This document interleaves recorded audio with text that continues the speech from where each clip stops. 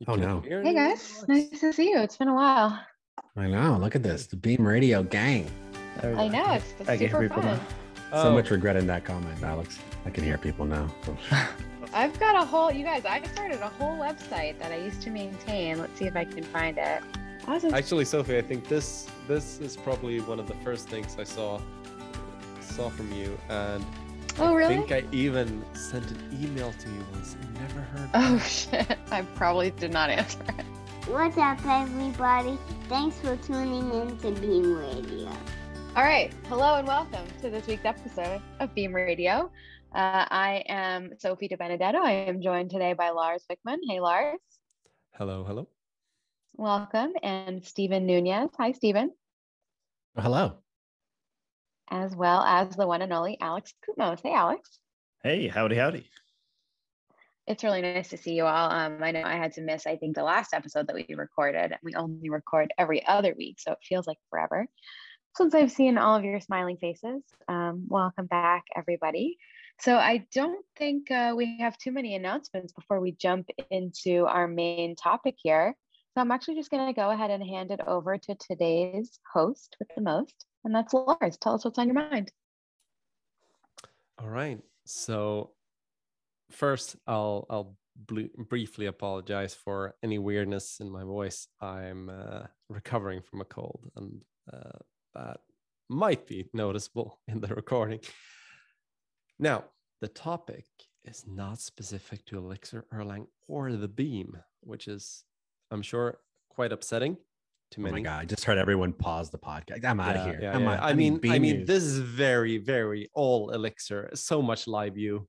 No, but if you've followed anything I do, it might be clear that I also write about, especially the newsletter, I write about a lot of sort of developer life and developer life adjacent things. And I wanted to get into what the most important advice and learnings you've had in your career is with regards to becoming a professional developer. And that's pretty wide. So I figure we'll try to pick out particular facets and sort of dive into those. So first of all, maybe you can all mention a little bit about when you realized you were a professional developer. Am I a professional developer? I'll let you know when it happens, man. right? Yeah, I'll let you know when I feel like a professional developer. And I think that this is the theme that, I don't know, I feel like it's going to resonate with you guys. I always thought that there would be this moment when I would finally realize that I was a professional developer, that I felt like that I was good enough. And don't get me wrong, it's not all bleak. Like there are good days where I know that I am good enough and I am qualified and things are going well. But that feeling that, there's that little bit of imposter syndrome maybe will never go away. But also that feeling that, there's still so much out there that I don't know is not wrong. And I think that this idea that you'll get to this point in your career where you're basically done learning, you know all the things you could ever possibly need to know, take me out of the oven. I don't think that ever happens. But I'm curious to hear other people's answer to this question too. I had a feeling that I was a professional developer at age, I think it was like 12 or 13, when I was developing TI-83 calculator programs, and I was like disseminating them across the the 6th or 7th grade or whatever, and everyone was using my programs for the exams. I had a feeling there that I was a professional developer. Certain from an early age, no imposter syndrome at all. Perfect. Yeah, the problem was that I initially wrote those like calculator programs to avoid like studying for the exams. But then I got so familiar with the content of the exam that I didn't need my programs anyways. So it's kind of the lazy programmer in me got me to where I needed to go, and I didn't even know it. Yeah, productive procrastination is what I call that, where like I don't want to study for permaculture stuff because I'm exhausted. And I was like, I'll write some code. And then in the end, I wind up with two good things, I guess, but late definitely on the other thing. Oh, yeah, for sure. When did I know? Oh, go ahead. So I mean, but seriously, to kind of like Sophie, right? Like, I don't know if I ever have really felt like a professional programmer in like a business kind of sense. I don't know. It's weird. I did a lot of programming as a kid on the calculator. As a teenager, I was always reformatting my machine with the latest, Linux distro. Jumped around from language to language. I think Elixir is probably the language I've stuck around in the most. But I don't know. Given how big software and programming is like an ecosystem in a space, and how many facets there are, I've never really felt like I've become like a quote unquote professional or a master or anything at the craft, given that there's just so much to do. I mean, perhaps, we've become professionals in one aspect of it, but I don't know if I'd ever say that I'm a professional software engineer, because if you throw me in like a PHP code base, I'm just as good as a junior, right? So what are those criteria for being a professional? I think one of the common ones is getting paid. But Stephen, how's your journey been on this? Yeah, I think about that a lot. Like, do you become professional when you've convinced someone else that you're worth giving money to solve a problem? Like, I consider myself a technologist. So before I got into software development, I was in network security. And then before that, a lot of just like technical things. Then eventually went to sort of like a vocational-ish school that no longer exists. Get into network security and server administration and all that fun stuff. But the second somebody said, yeah, I'll trust this person with SSH access, I was like, okay, I'm in. I'm a something. But pretty early on, I mean, that first experience with other people who have been doing it for a while is very enlightening, because you get sort of introduced to not just the people and the characters, but also their style towards being technologists. I got a lot of access to different role models and reverse role models that I think about to this day. I mean, I used to, the programmers who were around me were sort of like the nightmare version of what I don't want to become, very much into the language they use, the technology of the time, and there's zero interest in growth because what I'm doing now works. And then I had a very, very strong role model. I'll call him out because this is a Beam Radio, and he's in network security, and we'll probably never hear this, but I like this guy. His name is Ray Santos, a very good friend of mine. And he was an incredible role model in the beginning, because you would see that he was always studying something unrelated to his job. He was interested more in knowing what was happening and sort of having a handle on the movement of technology than the actual technology that he worked on. He was good at that, but then he was also good at stuff that was like I remember when Node.js came out, he's like, hey, have you heard of this like Node.js thing? His judgment maybe not always great, but he did know that Node.js was coming out, and like became familiar with a lot of the stuff. And he wasn't even a programmer, just sort of like interested in sort of the happenings and event-driven systems. And I think that was, I feel most professional, because I think it's like a spectrum. I feel most professional when I feel like I'm kind of consuming and I'm on the treadmill at the right pace. Because the treadmill's insane, right? It's like, it's super fast in tech. It never stops, right?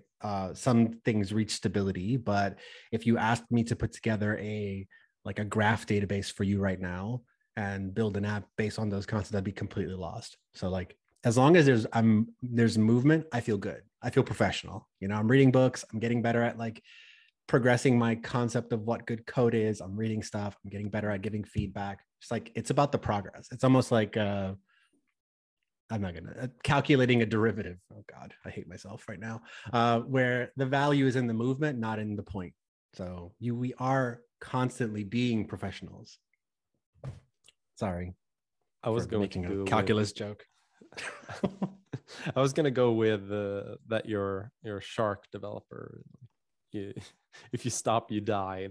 Yes, I like that. I like that. Sharkdeveloper.com. Someone doesn't snag that up, you're missing out. But also, I think there's a lot to what you're saying there with regards to it's not necessarily a level you achieve. Like, this is a disappointing part about grown-up life in general. Like I expected large companies to have their stuff together, and I expected people that work professionally to know what they're doing, and I expected people to be good at their jobs and that kind of thing. And that's, you find highs and lows all across the adult world. unfortunately.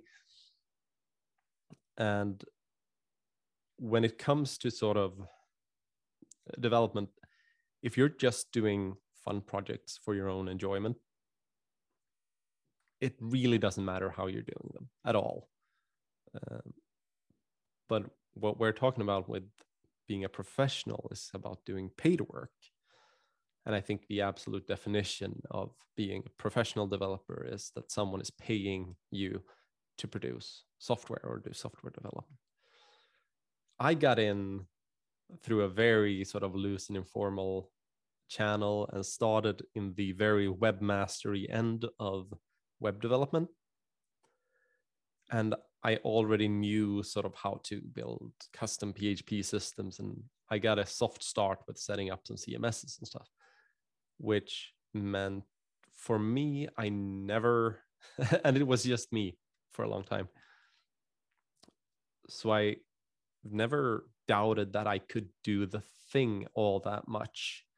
With time, I've come to realize more and more how little I know, but I've also become more comfortable with that my skill is probably more about learning. Like what you're talking about, Stephen, like it's more important that you have a good process and that you are evolving than necessarily what exact level you're at.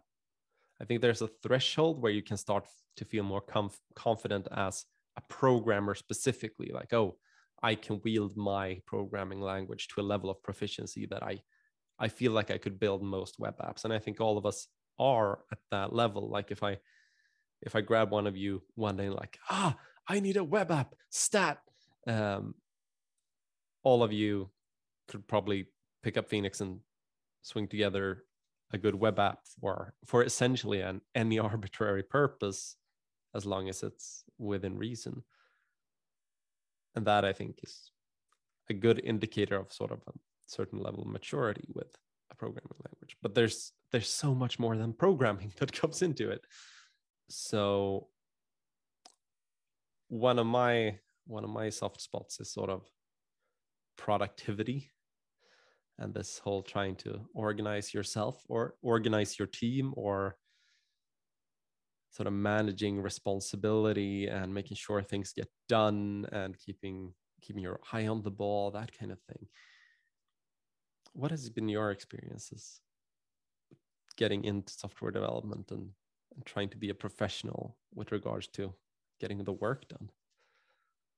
I think for me, it's productivity is a really challenging topic for me to grapple with, because I feel that I tend to maybe sometimes get a little obsessive about the programming work that I'm doing. And I think it started when I was first learning how to code, and it has served me well, like this quality, right? It has contributed to sort of how far I've come in my career in a relatively short time.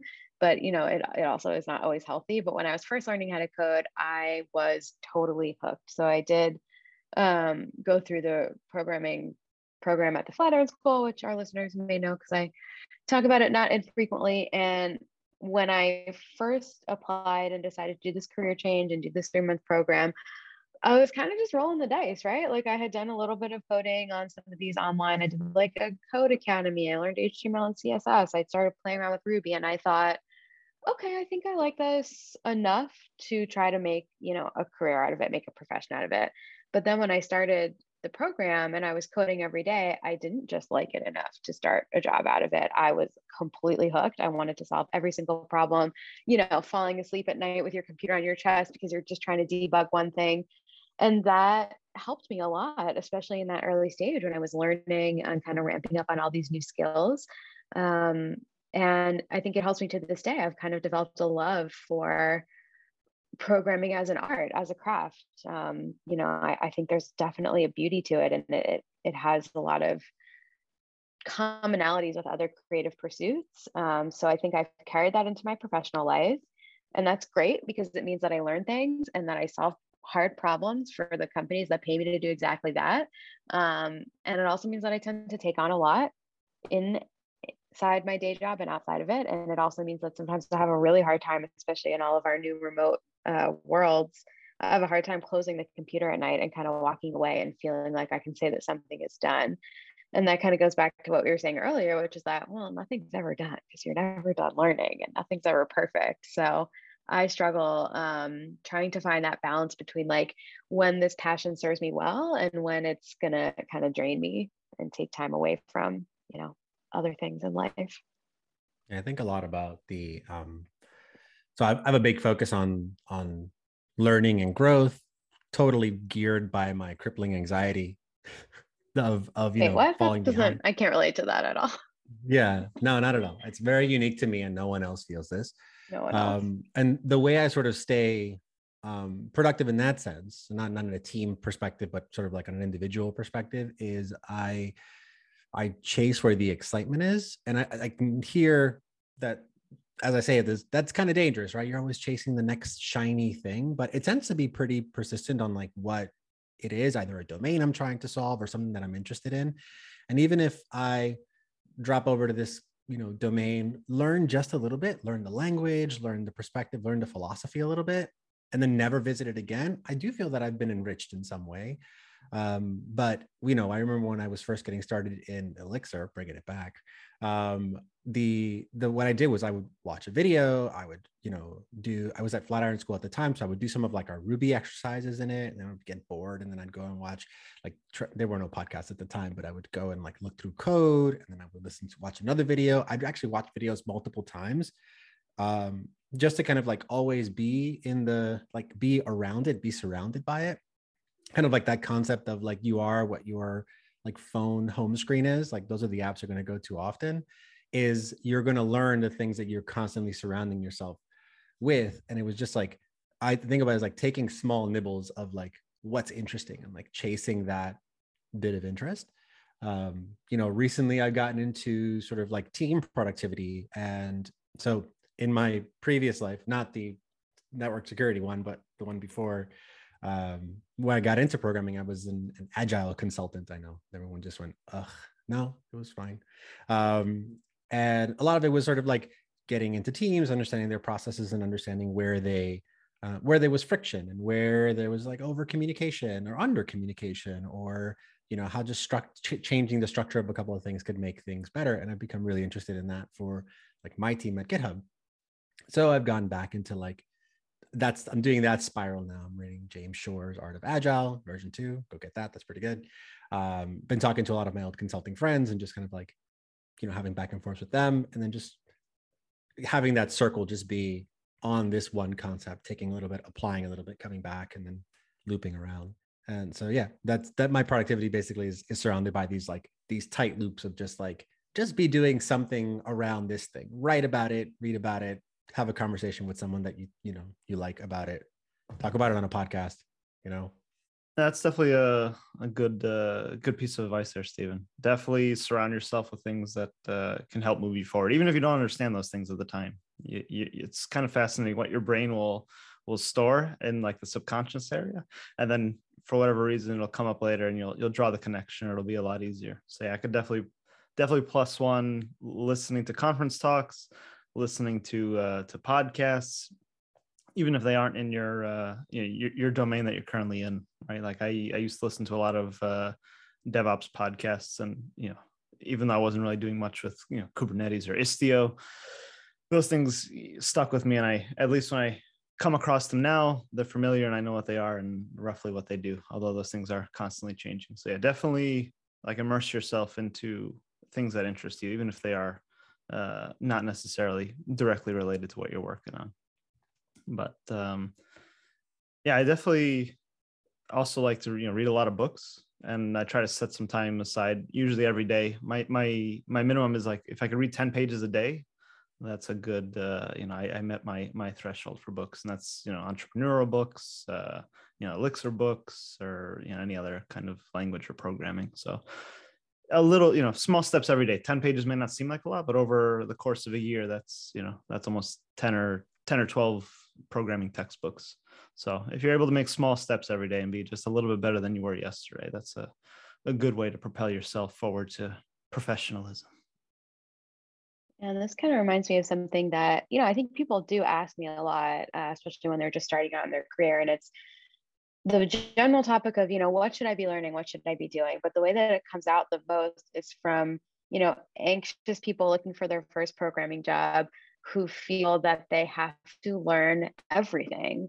Okay, well, I need to learn Django and Python because like I saw a couple of job listings that said that you should know that. I need to brush up on my CS algorithms for the whiteboarding interview questions. And I need to, and they'll come at you with this laundry list, absolute laundry list of things that they have been made to feel that for whatever reason that they need to know in order to get hired.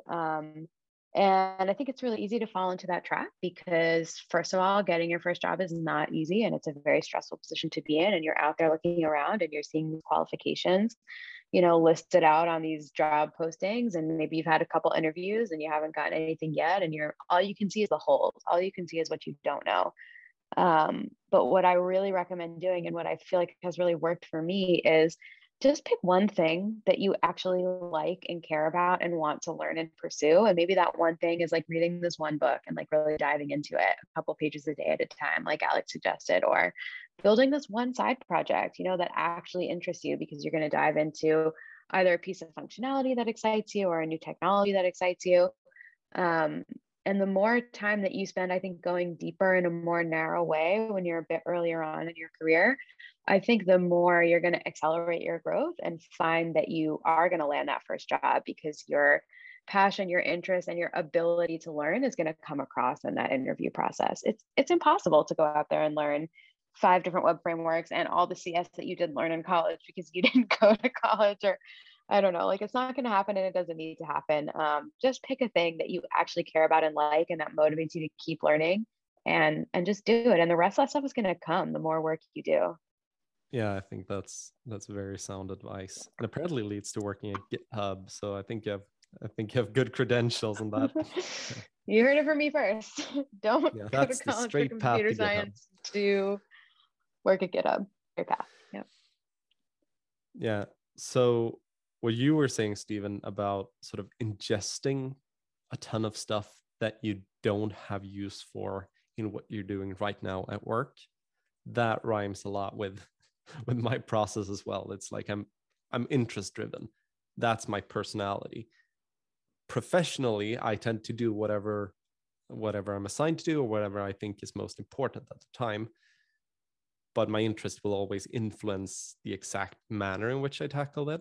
Sometimes I can't even apply my current interest in my work at all. And then that's also a matter of professionalism to keep my shinies to the side while I settle this boring bog standard implementation. And eventually I find that almost anything I've been interested in my entire life will synthesize into something about what I'm doing at some point. It's like, oh, I heard of CRDTs and they seem super interesting. Okay, I don't need them for this. But eventually they might solve a problem. Just that, and that stuff you were talking about, Sophie, where I've gotten the same question. It's like, what should I learn? It's like, how to learn. Sorry, it's not about specific skills. It's not about any of that.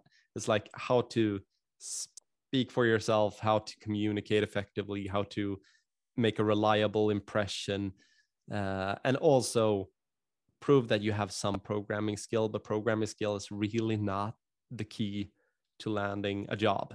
I mean, you need to pass coding interviews typically as a junior.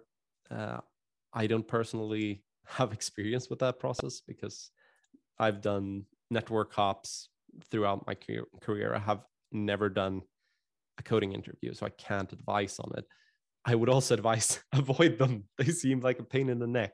If you can get in through building a network, building connections, that's a nicer way to find work, typically.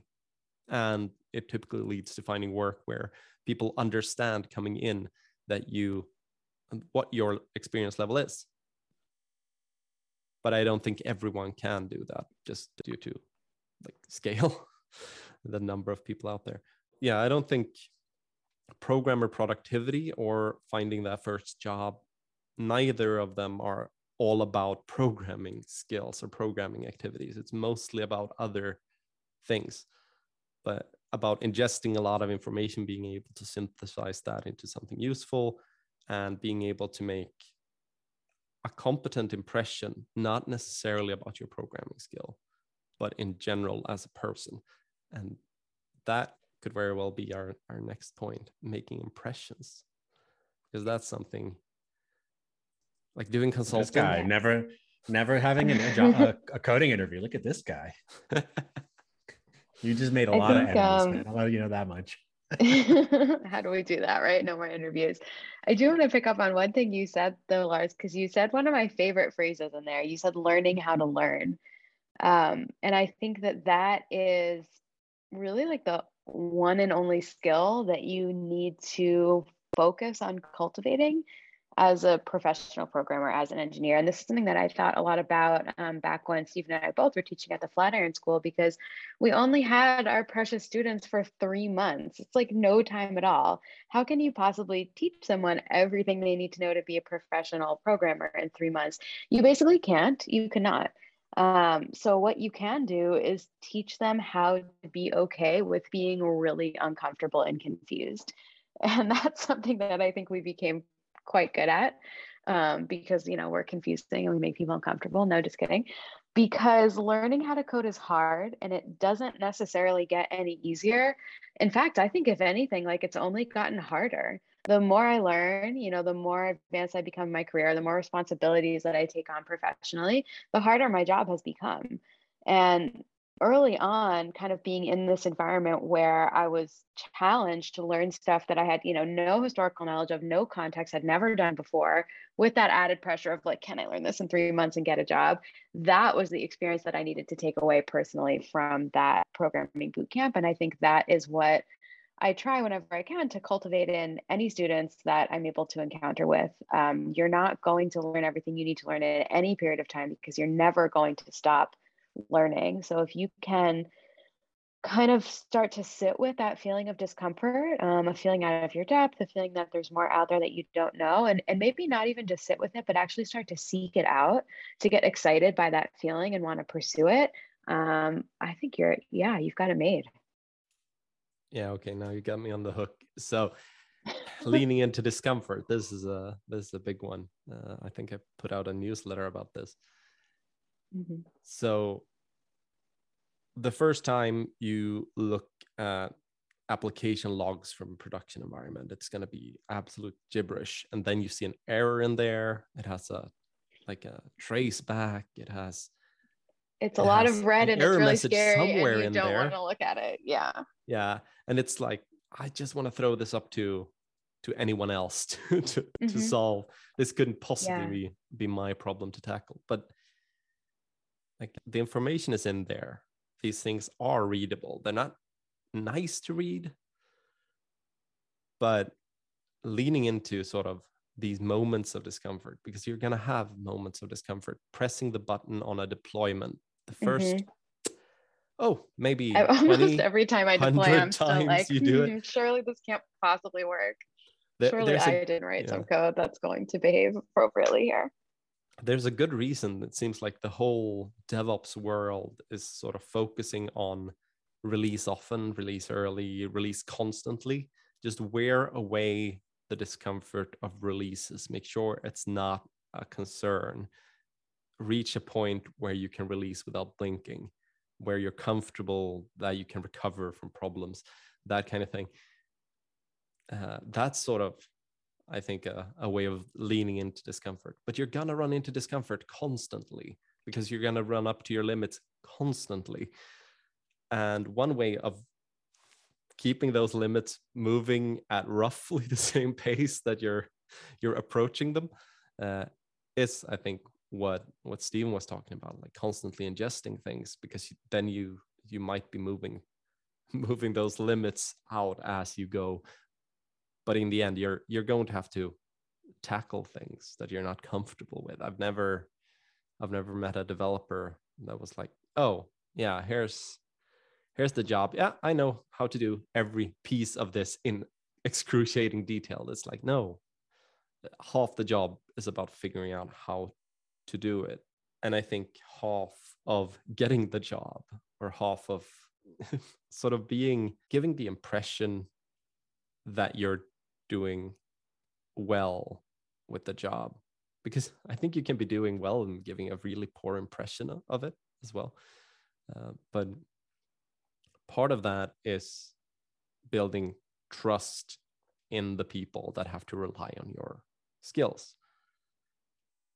And sort of one of my big things about making that impression and building that trust is, if you want to build trust with me, it helps to be fairly transparent. If I get the sense that we're not communicating about certain things because they're slightly embarrassing, like, oh, I don't know how to do this, so I won't tell you it's a problem. That's typically a problem for me as I don't know, do I call myself a manager? So I have a team, but as someone trying to lead a team, I need to know if there are problems, things that are holding people up. I don't actually care that someone has been blocked by something. Like, I just want to know and want to help them move forward, because I know I'm blocked by things all the time. And someone saying, hey, I gotten stuck on this. This is their message. I tried a few things, maybe these two, but I'm not making heads or tails of it. Do you have any suggestions? Like, oh, that raises trust. While if someone is like, I'm just gonna, like, it just took a little bit longer. I'm not sure when it's gonna be done, but yeah, and sort of trying to avoid talking to me about a thing, that's gonna lead to me needing to do sort of detective work to figure out if we have a problem or not. Yeah. When I was sort of brought up like our time teaching at Flatiron School, I thought it was really instructive at kind of teaching me how to learn, or sort of like putting me in the mind state of like where I could learn best. And the best advice I would tell students on day one was, listen, I have you for 3 months, 12 weeks. I need you to be loud and dumb. If you don't understand, there's going to be struggle. You're going to have a hard time, but you'll get this gauge of like where the struggle becomes like not productive. Be loud and dumb. The sooner I know you're missing a concept, the sooner we can kind of like get you onto the next stuff, especially early on. I always used to tell them, you guys are so boring for the first like 3 weeks, because we're talking about strings and numbers and like methods and arguments and default whatever and like nested iteration and all that stuff. I said, when you guys start actually solving problems, that's where I want you to struggle. So don't struggle with the, what I consider the boring stuff. Struggle with the right stuff. So be loud and dumb. You don't know something, yell it from the rooftops. Give someone a chance to explain it to you, or just come to me or Sophie when we're teaching together, and we'll sort of like help you find the answer. But that's a huge thing. And I think like, it's hard. You have to kind of create an environment. So as a manager, right, you have to create this environment where people feel comfortable seeing that, showing that quote unquote weakness, right? Like a dog at a dog park showing their belly, like that they know they're not in trouble. They know they're not appearing incompetent, and that it's going to come up on a performance review. Can you believe this person did not know how this routing parameter worked? No, it's part of like, no, this person knows how to reach for help and is interested in making the team effective and move forward. So being loud and dumb is a huge skill that I think is hard if the environment doesn't allow it. If you have one of those, like, and I've seen these environments too, where it's like, oh, people are going to talk smack if I don't know, if I come out and ask something. I'm like, well, I mean, that's their problem, not mine. I'm going to say, I don't know this so we can build cool things. Yeah, I think that environment piece of it is so important, Stephen. And I think it's such a two-way street, right? Learning how to ask for help, learning how to articulate when you're stuck, requires that you not be afraid not to know something, because that's when the communication is going to break down, like Lars is saying, when people are kind of obfuscating, like, oh yeah, I think it's fine. Like, they're not ready to come out and say, I'm stuck. This is the blocker. Here's what I've tried. Here's what's not working. I think that's the prerequisite for being able to communicate when you're stuck, is you can't be afraid to admit that you don't know something. And in order for it to be true that you're not afraid to admit that you don't know something, the environment has to support that. And I think there's two pieces to that puzzle. It's absolutely, Stephen, what you just said, that you can't be a dick to someone. Can I say that on our podcast? Don't be a dick to someone if they don't know the answer to something or if they're stuck. Assure them and show them that it won't come up, in their performance review or in your future interactions with them. But you, as that more senior engineer, as the manager, as the teacher, whatever, you yourself have to model the behavior of not being afraid when you don't know something. And I think it's easy to get really defensive when people bring questions to you because you're also afraid of not knowing the answer. I feel that way all the time. When people ask me a question, I'm afraid that I'm not going to know the answer to it. So I think being able to sit with that in that leadership position and expose when you also don't know something and show someone what you do when you're confronted with that, how you go about figuring it out with the help of your colleagues and your teammates. I think it makes all the difference. And that's something that was really sort of beat into me as a teacher because, you get up there in front of the room and you're sitting in front of 30 people that need to learn how to code to get jobs because they paid money and they're not working right now. It's completely terrifying. And guess what? You really don't know the answer a lot of the time. I remember at one point I taught a front end course, like an evenings and weekend front end course with CSS and HTML. And yeah, Stephen just made a face. You guys know me. I don't know any of that stuff. So that was a really big challenge for me. And to what I tried to focus on in that period was less like, okay, well, how do I answer everyone's CSS questions, which spoiler alert, I can't. And how do I show them how we can learn this together? And I hope that was, a good skill to model, but I feel that it's important, especially to do in your professional life, right? Maybe you're past that early stage of like being the person that has all the questions. Maybe you're now somebody that has some of the answers. You still need to model that behavior of not being afraid when you don't know. Yeah, that modeling failure is huge. I always, every semester I would have one lecture.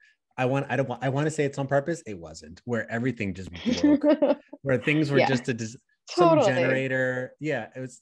What happened to me once that I was teaching OAuth and like the Twitter API changed like the night before. Like I practiced and rehearsed the night before. Oh God. So I'm in front of, this is one of my first classes ever. I'm in front of this classroom and I'm just like, oh my God, this is off. Okay, I'm apologizing. It's just chaos. But it does two things. It humanizes you as sort of like a leader, but it also shows them that like, hey, things are going to break and this is normal and this is how you kind of get around it. I think later on, I got more polished at making it look like, let's see what's going on. Let's go into the source code and see stuff. But it was still like pure chaos. And I think that that's super important to model as well for like, again, if we're talking about that, making it so that people feel comfortable exposing that they don't know something or they're having a hard time with something that they quote unquote should know, which is the most dangerous concept in programming. I should know this, so I'm not going to ask about it. Those moments actually do help. And I'm always looking for ways to appear incredibly talented, but also incredibly like lost and sort of like document my process so that my team knows that this is normal. Sometimes you're going to look like Houdini who just did something amazing. And other times you're going to look like, you're pushing a pull door or something. This is how it is. Yeah, 100%. And then it's also good to recognize, like, if you are in an environment where you can't ask questions or it's frowned upon, or, your whole team is just nasty to you, that might be a good indicator that it's time to look for work elsewhere. And it's a great software engineering job market at the moment. So there are plenty of nice, smaller startups to work for, or bigger companies to work for. So if you see that you're in a position where you can't ask questions, you're going to get it, you're going to hear about your questions on a performance review or, something silly like that. It's maybe time to switch environments and go to somewhere where you can learn and you can develop with the team, because, shocker or spoiler alert, you're going to learn from other people and people are going to learn from you. So it's good to seek out good environments to really hone your skills. Yeah. So that definitely echoes my experiences. Just that trust, especially in teams, goes both ways. I think for example, for consulting and trying to make an impression with clients, but also building your career within a company, it's really important to be aware of what impression you're making and sort of how do I build trust with different types of people? But it is not necessarily the case that you can build trust in any environment, and you probably shouldn't if it's for example a pathological organization where questions are frowned upon. And as someone leading a team or as someone leading a group, you definitely need to sort of open the floor to that. I've definitely seen the reactions from people I've taught and trained where they seem to relax visibly when I go hit the docs or Stack Overflow for something. It's just like, oh, you do that too. yeah. I don't keep the Elixir standard library in memory. I keep some of it in memory, but it's only the hotpaths.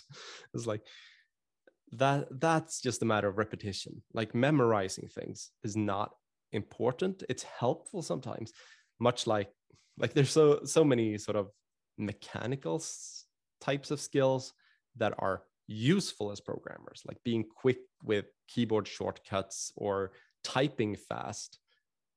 They're useful, but they're not game changers. They don't matter in the grand scheme of things.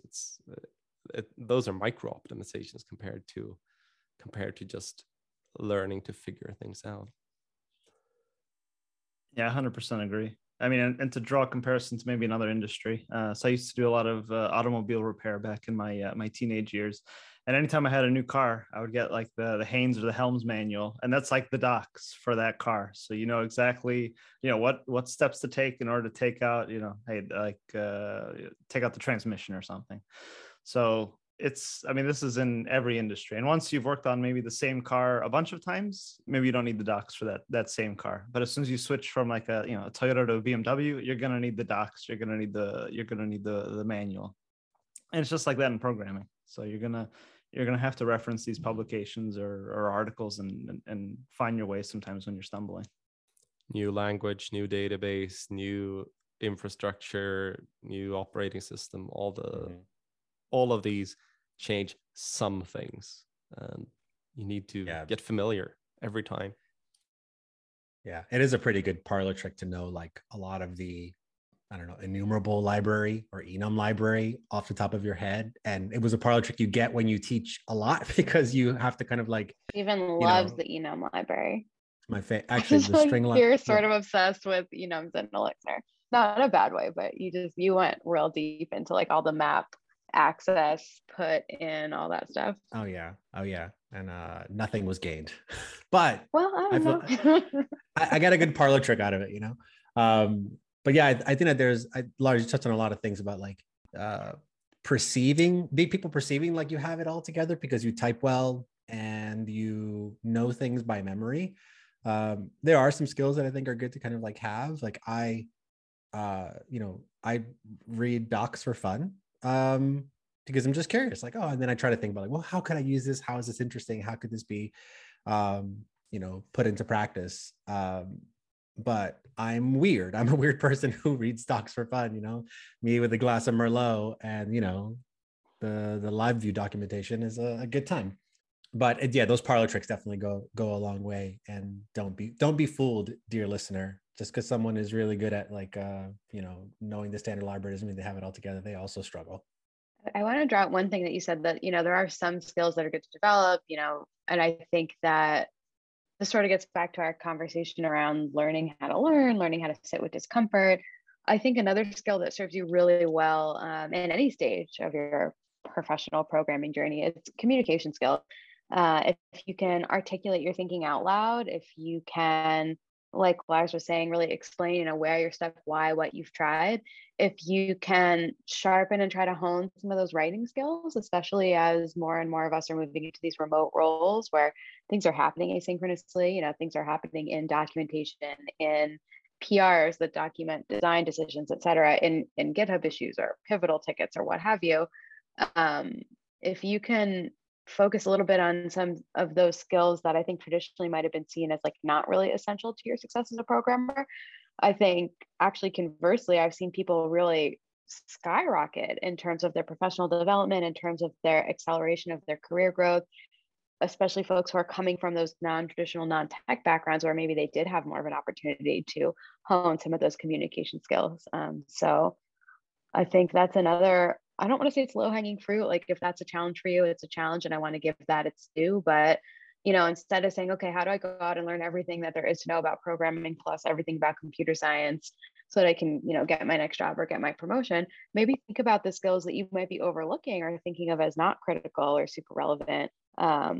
Communication, reading, writing, talking, and think about focusing on those a little bit as well. Yeah. So on the question of what language should I really focus on and learn, like English, really. It's yeah. Also it's Elixir, the most, you know, we're us, but English. No, but or whatever your that language actually of communication is professionally.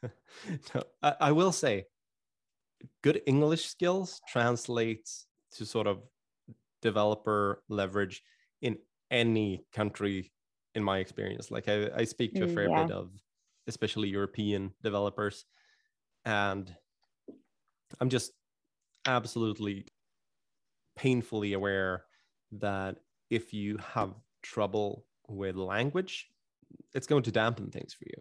It's going to be a hurdle unless you work strictly in a native tongue sort of organization. Just being able to express your ideas, thoughts, asking for help in constructive ways, expressing your needs effectively in English is super useful. But also if you want to reach out to a community, if you want to participate in open source, if you want to do many of those things that sort of bring status in the developer space, like, oh, blogging or speaking on a podcast, heaven forbid, then like English, super, super important. In a crowd like this, I'm a bit self-aware of my English, but overall, I do fine. Like I'm good. I'm not worried about my English, but it's a super, super fortunate skill to have. And I haven't, like anything I know how to do, it's not something I've sort of intentionally went for and like, oh, this is what I want to learn. It's just been a desire path. It's like, I like writing, I like speaking, especially like writing, and also ingesting a lot of media culture, that kind of thing, and just building a sense of the language. That's been it for me. So I can't really advise people like how to get good at English aside from do it a lot. And I think that's also sort of same for programming, same for communication, same for finding a good and productive way of doing things, same for teamwork and collaboration, same for making a good impression. Like all of these just require repetition, and the first reps of anything is going to be discomfort and pain. If you've ever been to the gym, this is the truth. Like nothing starts out smooth, essentially. And if you had the good fortune of trying to learn it in your teens, you might not have noticed how uncomfortable it was, because teens are weird. But if you're learning it now or tackling it at a higher age, you're probably going to be very aware that you're sort of putting yourself out there. But the more you put yourself out there, the less uncomfortable it becomes and the more competent you become. It's all about reps, in my experience. So for communication, for anything. But communication is like a superpower in software. So I think that's actually a really nice note to end it on. If I can just sum up a little bit, I think to answer some of the questions that I think you wanted to pose to us, Lars, which is broadly speaking, you know, advice for folks that are earlier on in their career or who are wanting to learn how to become a quote professional programmer. It's less about casting this extraordinarily wide net and learning all of the technical skills you could conceive of, and it's focusing on learning how to learn, you know, sitting with you, maybe even seeking out that discomfort, understanding that it never really goes away, and focusing on the skills that you likely already have in some degree, right? The skill of asking for help, the skill of communicating, These are all the things that I think have served at least me really well. I think that that's echoed by some of what you all have said, and it's definitely skills that I've seen serve other people really well, students that I've taught, just other friends and colleagues. So yeah, whether you're learning Elixir, which you definitely should, otherwise I guess why are you listening to our podcast, or embarking on some other new journey, I think that's the takeaway that we want to leave you all with. So thank you, Lars. This was, one of the best conversation topics I think we've introduced. I absolutely love talking about this stuff. So thanks for bringing it up. Thanks for sharing your experiences, Alex and Stephen.